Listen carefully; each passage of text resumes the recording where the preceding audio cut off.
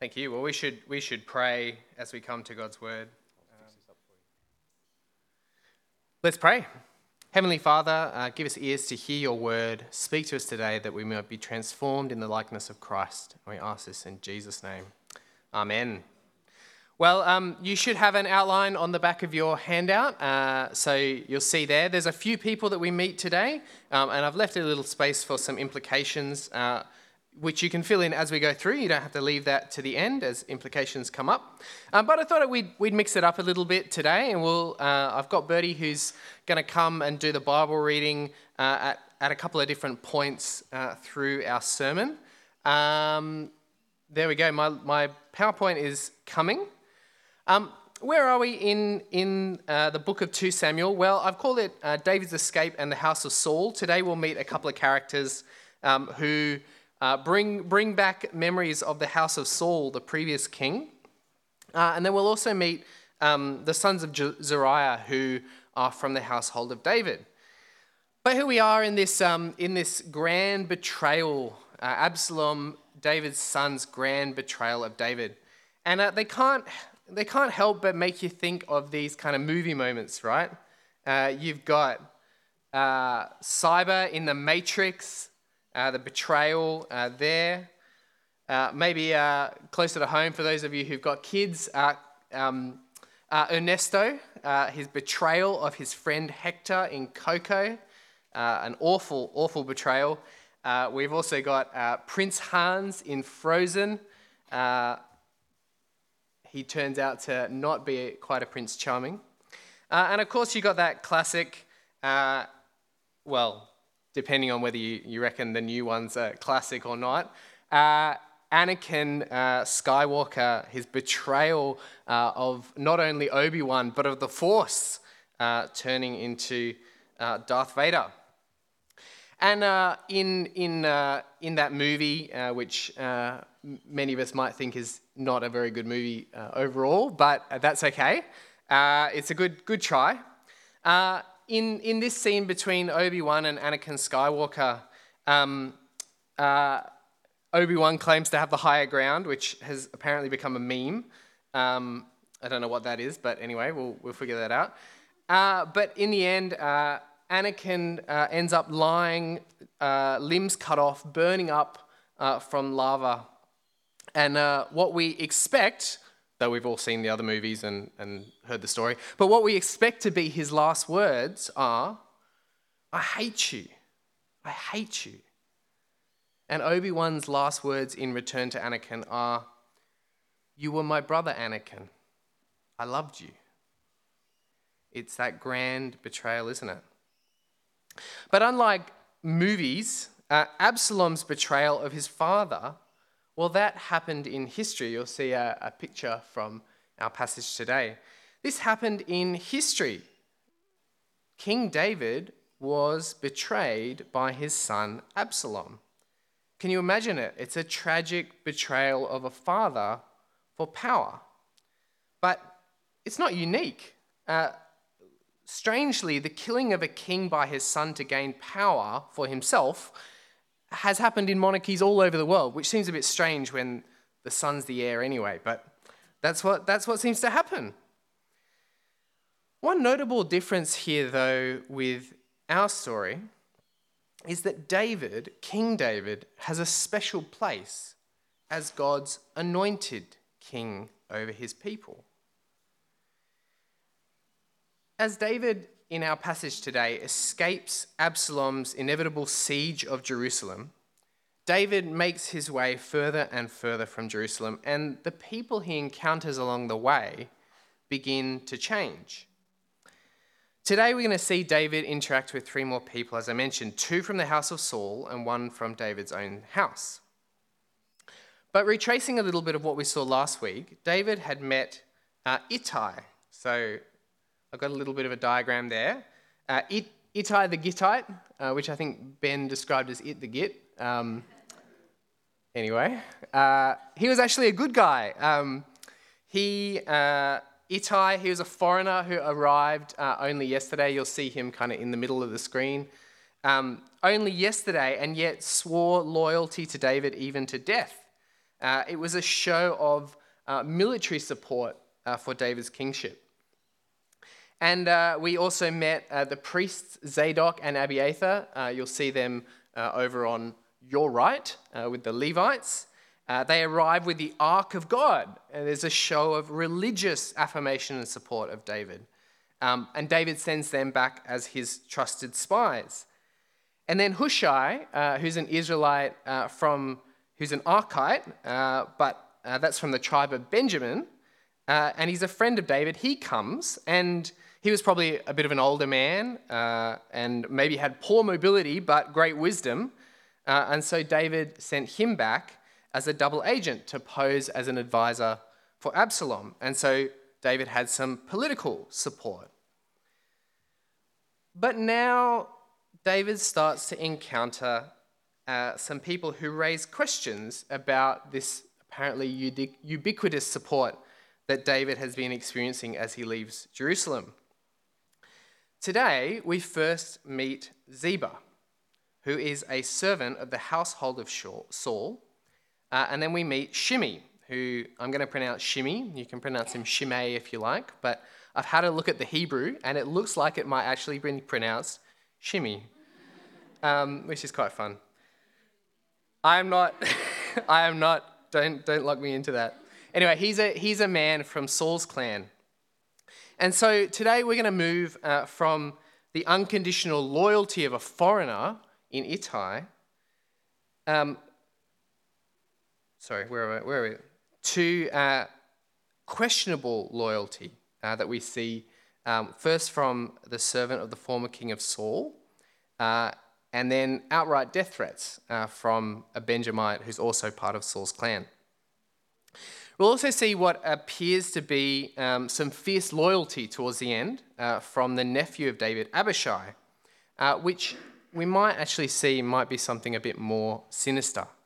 And so these encounters today, as we continue David's journey from Jerusalem, are going to challenge us to consider the responses that people have to the Lord's anointed, as well as David's attitude in these encounters and the sovereign purposes of God in maintaining David's kingship throughout this.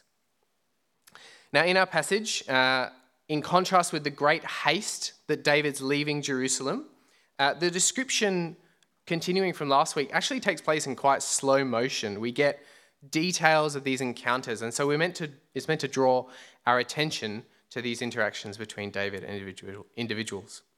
So we'll first turn to Ziba, and Ziba turns up with large amounts of provisions just at the right time. So I'm going to invite Bertie up to read verse 1 to 4. Let's read it together. So 2 Samuel 16, verses 1 to 4. When David had gone a short distance beyond the summit, there was Ziba, the steward of Mephibosheth, waiting to meet him. He had a string of donkeys saddled and loaded with 200 loaves of bread, 100 cakes of raisins, 100 cakes of figs, and a skin of wine. The king asked Ziba, "Why have you brought these?" Ziba answered, "The donkeys are for the king's household to ride on. The bread and fruit are for the men to eat, and the wine is to refresh those who become exhausted in the wilderness." The king then asked, "Where is your master's grandson?" Ziba said to him, "He is staying in Jerusalem because he thinks, 'Today the Israelites will restore to me my grandfather's kingdom.'" Then the king said to Ziba, "All that belonged to Mephibosheth is now yours." "I humbly bow," Ziba said. "May I find favour in your eyes, my lord the king." Thanks, Bertie. What do you think of Ziba? And what do you think of David's decision? I'd like to actually get you to have a 30-second chat to the person next to you. If you don't have someone next to you, find someone behind you. Have a chat to the person next to you. What do you think of Ziba? And what would you have done? Would you have done what David did? Have a chat. 30 seconds.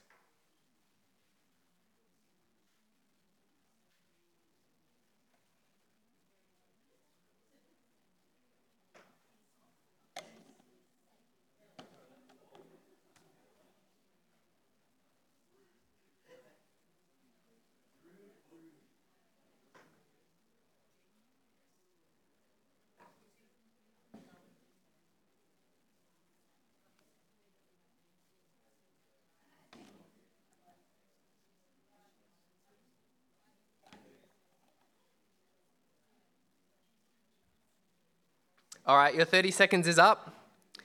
What did you think of Ziba? Legit or not? So, just as David goes over the summit of the Mount of Olives, he encounters Ziba, who was the steward of Mephibosheth. And we first met Ziba in 2 Samuel chapter 9. Why have I got nothing on that slide? Oh, well, that's all right.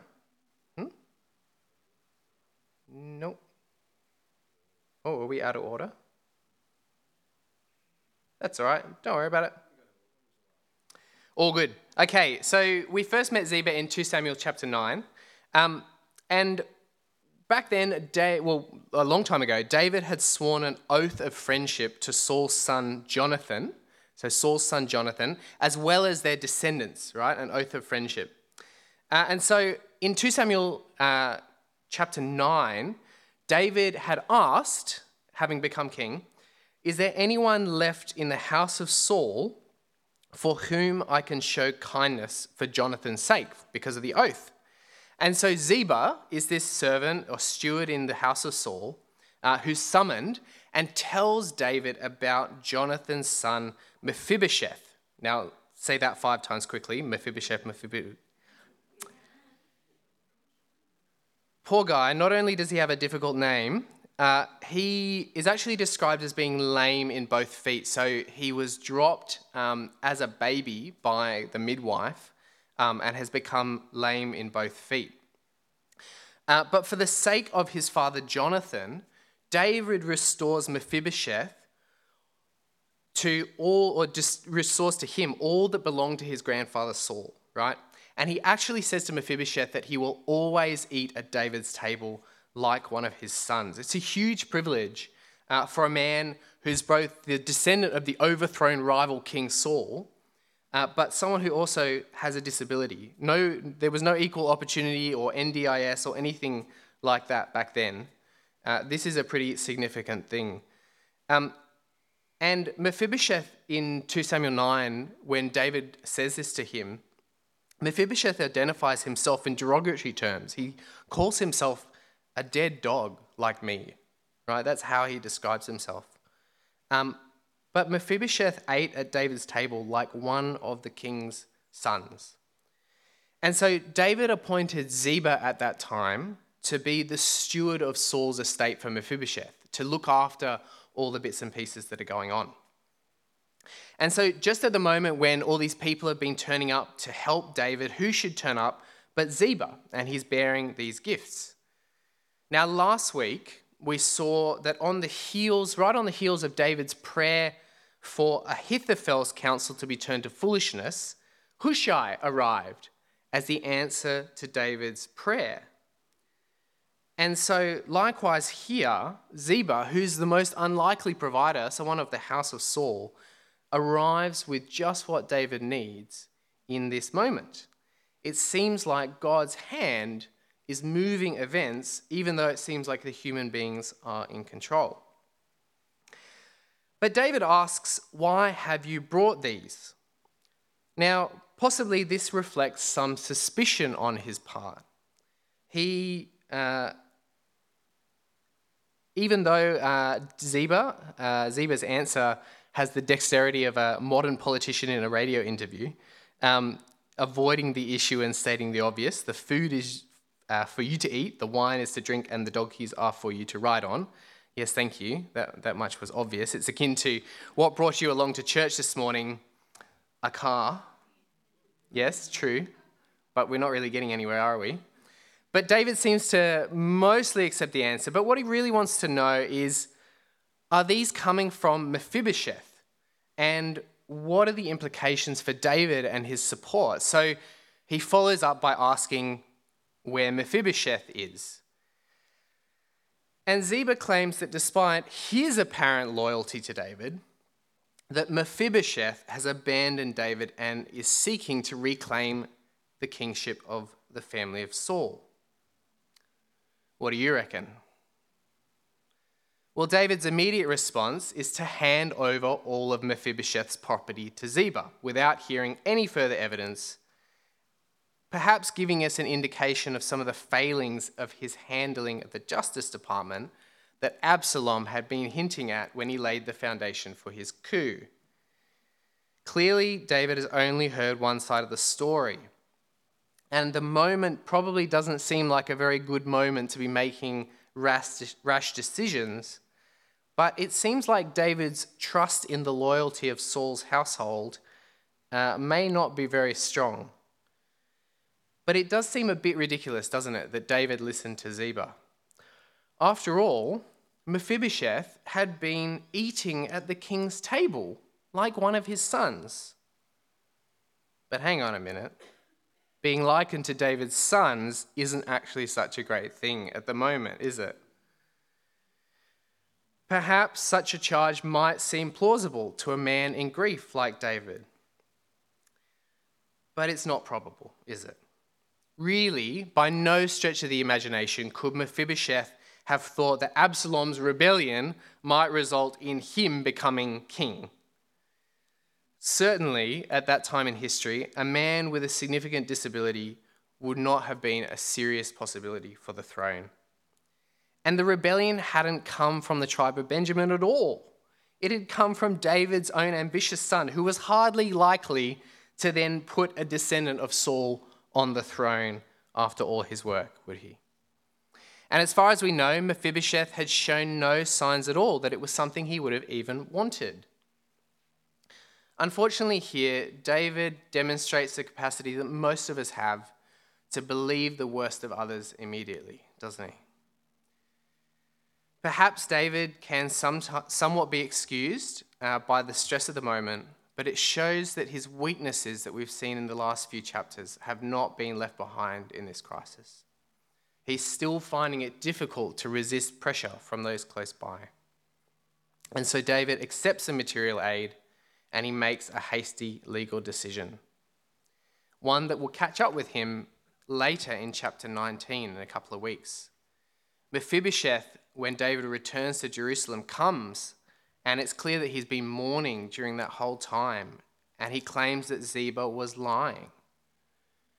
It's betrayal in the midst of betrayal. Ziba has seen the betrayal of King David by his son Absalom as an opportunity for his own betrayal of his master Mephibosheth. And it seems like Ziba is actually just a scoundrel in it for his own gain. Betrayal in betrayal.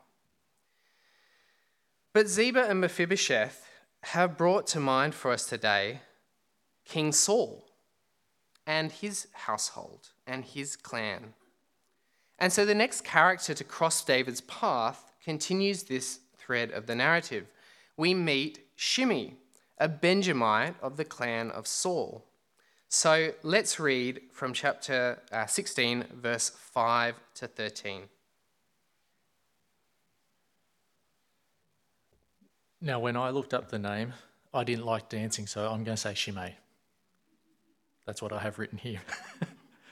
So from verse 5. As King David approached Bahurim, a man from the same clan as Saul's family came out from there. His name was Shimei, son of Gera, and he cursed as he came out. He pelted David and all the king's officials with stones, though all the troops and the special guard were on David's right and left. As he cursed, Shimei said, get out, you murderer, you scoundrel. The Lord has repaid you for all the blood you shed in the household of Saul, in whose place you have reigned. The Lord has given the kingdom into the hands of your son Absalom. You have come to ruin because you are a murderer. Then Abishai, son of Zeruiah, said to the king, why should this dead dog curse my lord the king? Let me go over and cut off his head. But the king said, what does this have to do with you, you sons of Zeruiah? If he is cursing because the Lord has said to him, curse David, who can ask, why do you do this? David then said to Abishai and all his officials, my son, my own flesh and blood is trying to kill me. How much more then this Benjamite? Leave him alone. Let him curse, for the Lord has told him to. It may be that the Lord will look upon my misery and restore to me his covenant blessing instead of his curse today. So David and his men continued along the road while Shimei was going along the hillside opposite him, cursing as he went and throwing stones at him and showering him with dirt. The king and all the people with him arrived at their destination exhausted, and there he refreshed himself. Thanks, Bertie. And it's just fantastic that you've prepared the Bible reading. So I'm really thankful for that, because that's a really cool thing. Well, what do you think of Shimei? What do you think of Shimei, having read that next part? Is he right? Do you think he's right to curse David? Is he right about his claims? Why don't you have another 30-second chat with the person next to you? What would you do if you were David? And do you think Shimei is right? 30 seconds.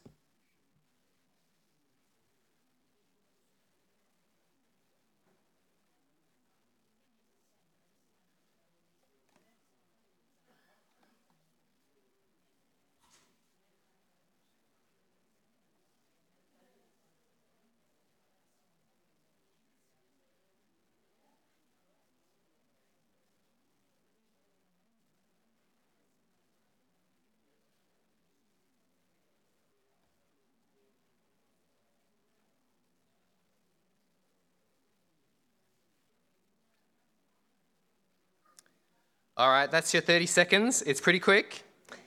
What did you think of Shimei? Was he right? Did he have any truth in what he said? What would you have done if you were David?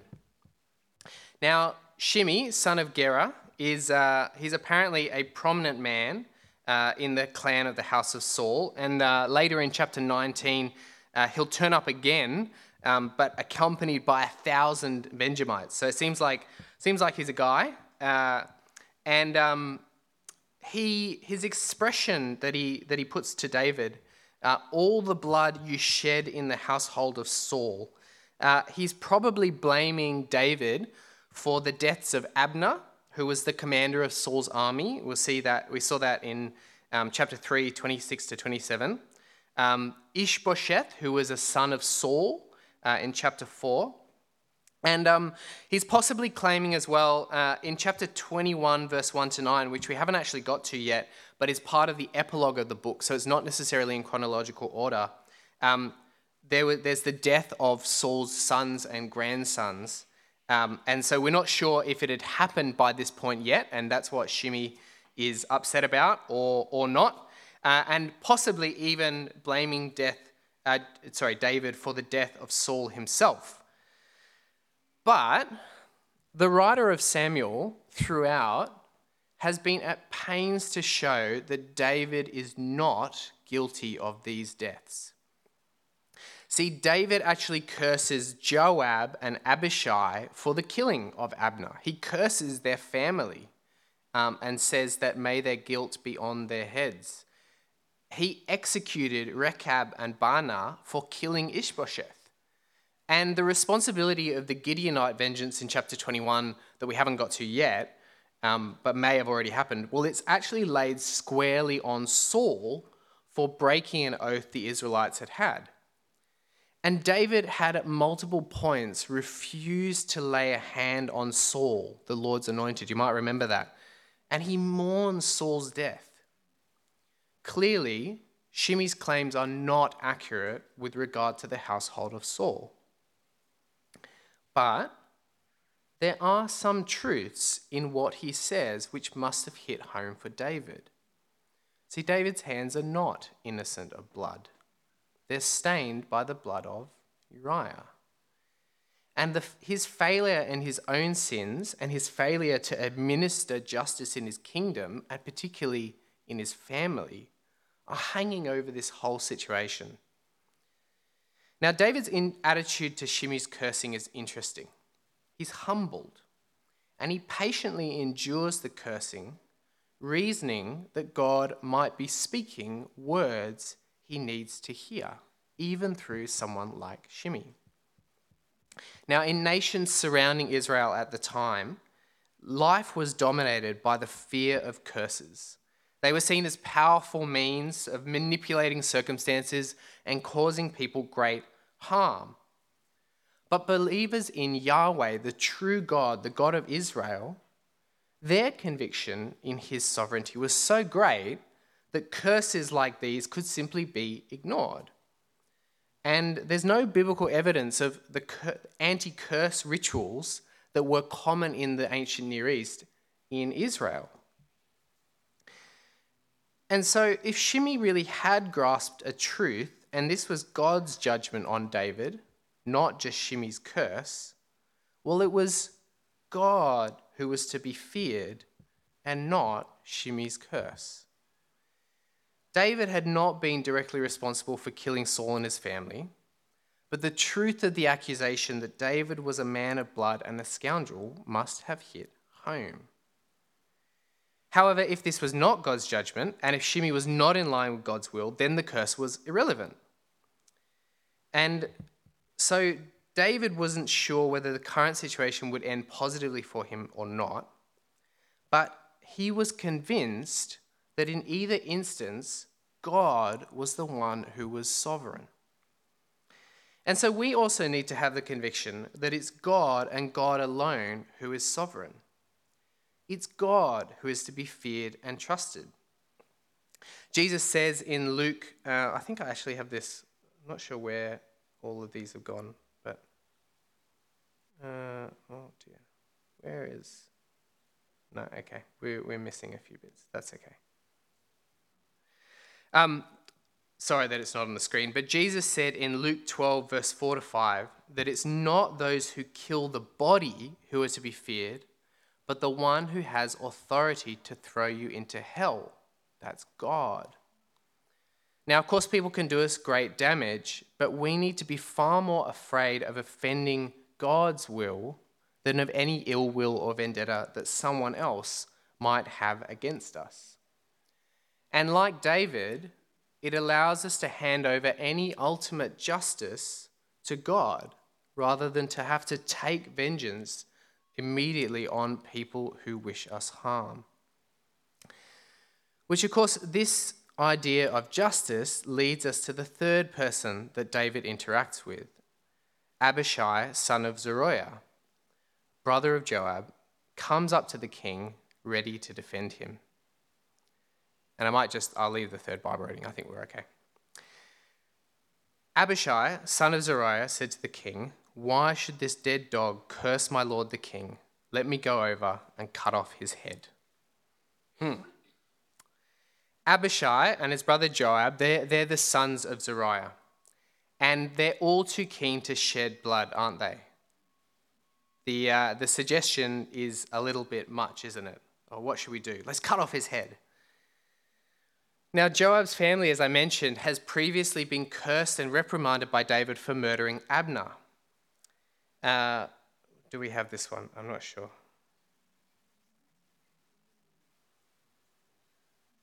Here we go. Oh, we've got it.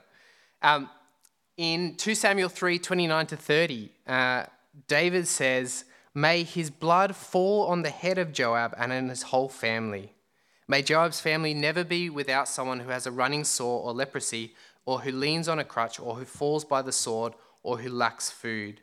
Joab and his brother Abishai murdered Abner because he had killed their brother Asahel in the battle at Gibeon.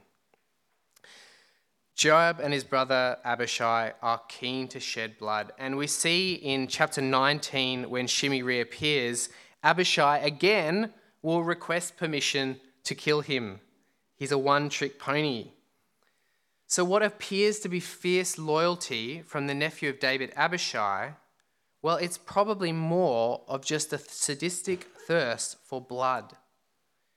Abishai, in typical fashion, he sought permission to chop off Shimei's head, presumably to stop him saying things, just as years before he wanted to kill Saul when he was in the camp with David.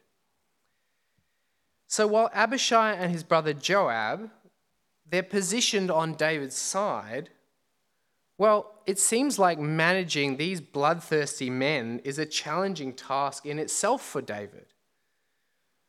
They're always looking for the next opportunity to shed blood.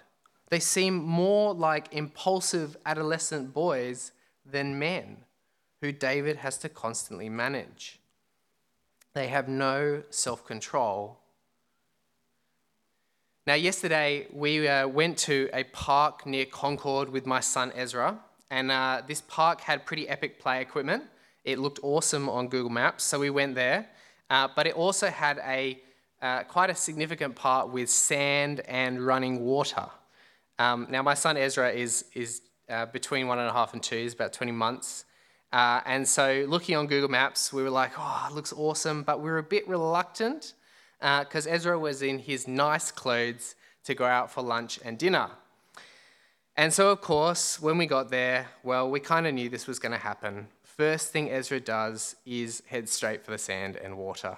He can't help himself. It's his thing. No matter how good the other play equipment was, wet sand is inevitably where he'll head straight towards. It seems like the sons of Zeruiah are grown men, but they can't help themselves. But they don't run towards wet sand. All they want to do is kill someone. All they want to do is take off someone's head. And David has to manage them like a child who runs for the wet sand and has to be told off. In his own words, after they killed Abner in 2 Samuel 3:39, oh, sorry, I thought we had that. No, we don't. That's okay. David says, though I am the anointed king, I am weak, and these sons of Zeruiah are too strong for me. May the Lord repay the evildoer according to his evil deeds. They're too strong for David. They're like sharks drawn to the smell of the potential for blood. And so even though they're meant to be on David's side, even though this seems like a strong display of loyalty for David, David strongly dissociates himself not just from this particular action, but from the whole approach of the sons of Zeruiah. And so we're perhaps being led to question whether, in one sense at least, Abishai and Joab are being presented as much as enemies of David as Shimei was. Their supposedly fierce loyalty to the Lord's anointed is actually just a selfish excuse, a cover for them to kill. But in contrast, as David flees, he demonstrates his trust in God. It's as if he cannot afford to fight because trust in God is the basis of his position, both for his actions and his kingship. And so he entrusts himself to God's dealings with him. When Shimei hurls insults at him, David's reaction is to suggest that God sent Shimei with his insults and that it's God's business to recompense Shimei for his insults, not David's. In his response to Abishai, David refers twice to Shimei acting on divine instruction. The first time as a possibility and the second time as a certainty. Now the exchange with Abishai and with Shimei, it presents David so differently to what we've seen recently, doesn't it? Much more like David before he became king, when we first met him. One who is willing to accept what comes from the hand of God in view of his wrongdoing.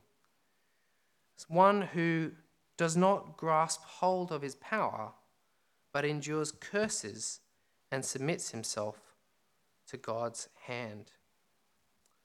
One like a Messiah of God. You'll see on the screen a couple of passages. Christ Jesus, though he was in the form of God, did not count equality with God a thing to be grasped. He did not grasp hold of his authority. We see that Christ was cursed. Christ redeemed us from the curse of the law by becoming a curse for us. For it is written, cursed is everyone who is hung on a pole. And you'll see in the prophet Isaiah speaking about Jesus many hundreds of years earlier, we see that Jesus was oppressed and afflicted, yet he did not open his mouth. He was led like a lamb to the slaughter, and as a sheep before its shearers is silent, so he did not open his mouth. Finally, after some terrible chapters, we start to see hints of David in the likeness of our ultimate Messiah, Jesus, one who did not grasp hold of his authority, one who endured curses, and one who was suffering but entrusted himself to God. David failed in so many ways. So many ways. We saw that last time I was here. It was tragic. But he was still God's chosen king. And he still points us forward to the ultimate and perfect king, God's Son, Jesus. And so by the end of our passage, David has arrived. He's at a safe enough distance from Jerusalem, just at the very time when Absalom and his followers reach the city. God's been at work orchestrating David's escape, providing for his anointed with all he needs, even though it has been through people who themselves have mixed motives, people whose own loyalties are in question.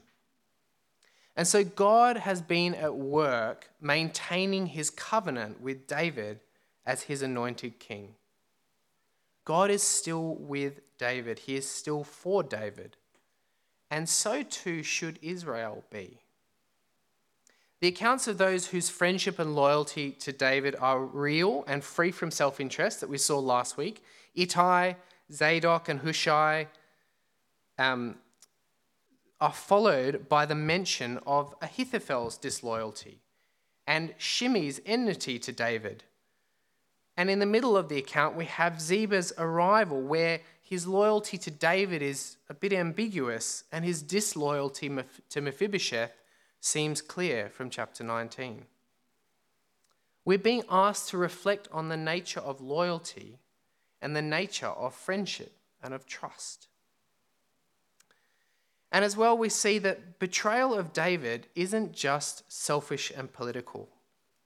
It's also a spiritual exercise in betraying God. For all David's failings, and there were many, he was still the king that God had given to Israel. He pointed to the need for a perfect King Jesus, but he also showed us glimpses of what our perfect king would look like. For all David's faults and sometimes cluelessness about the way that he relates to Yahweh, he is resolute in his commitment to Yahweh. He points us forward to Christ's perfect loyalty to his Father. His suffering and endurance of curses, he entrusted himself to God, reasoning that God would keep his promises and his covenant and restore him, that God would administer justice in the end. And so we can learn something of what it looks like to entrust to God all that we have, even in the midst of suffering or betrayal by others. We see a picture of loyal devotion to God, even when the lot we're dealt is not so good. We can see in David a picture of humility about our own sin, and that God may even be disciplining us for our own good, that he might restore us. And we can also strive to be people of integrity in our relationships, not backhand dealing or manipulating or all-out opposition like we saw in the people that David interacted with today, but people who act with integrity and kindness and honesty, even if it's not reciprocated in the people that we meet. Because this is how God has dealt with us, isn't it? He has shown us kindness even when we were his enemies. Though we abandoned him and though we crucified his anointed king, God has not forsaken us. Let's pray.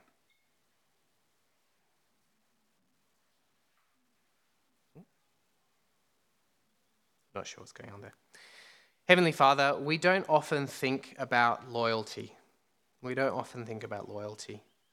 But Father, we do pray that as we've thought about loyalty, and as we've thought about your anointed King David, and your ultimate anointed Son and King Jesus, we pray that we would consider and see the way that loyalty and friendship and trust play out in this passage. We ask that you would give us strength to always trust in you and in your Son Jesus, even when we're faced with circumstances or people who seem to be trying to undermine us, who seem to be undermining your purposes, who seem to be calling into question your goodness. We pray that we would never abandon your anointed Jesus.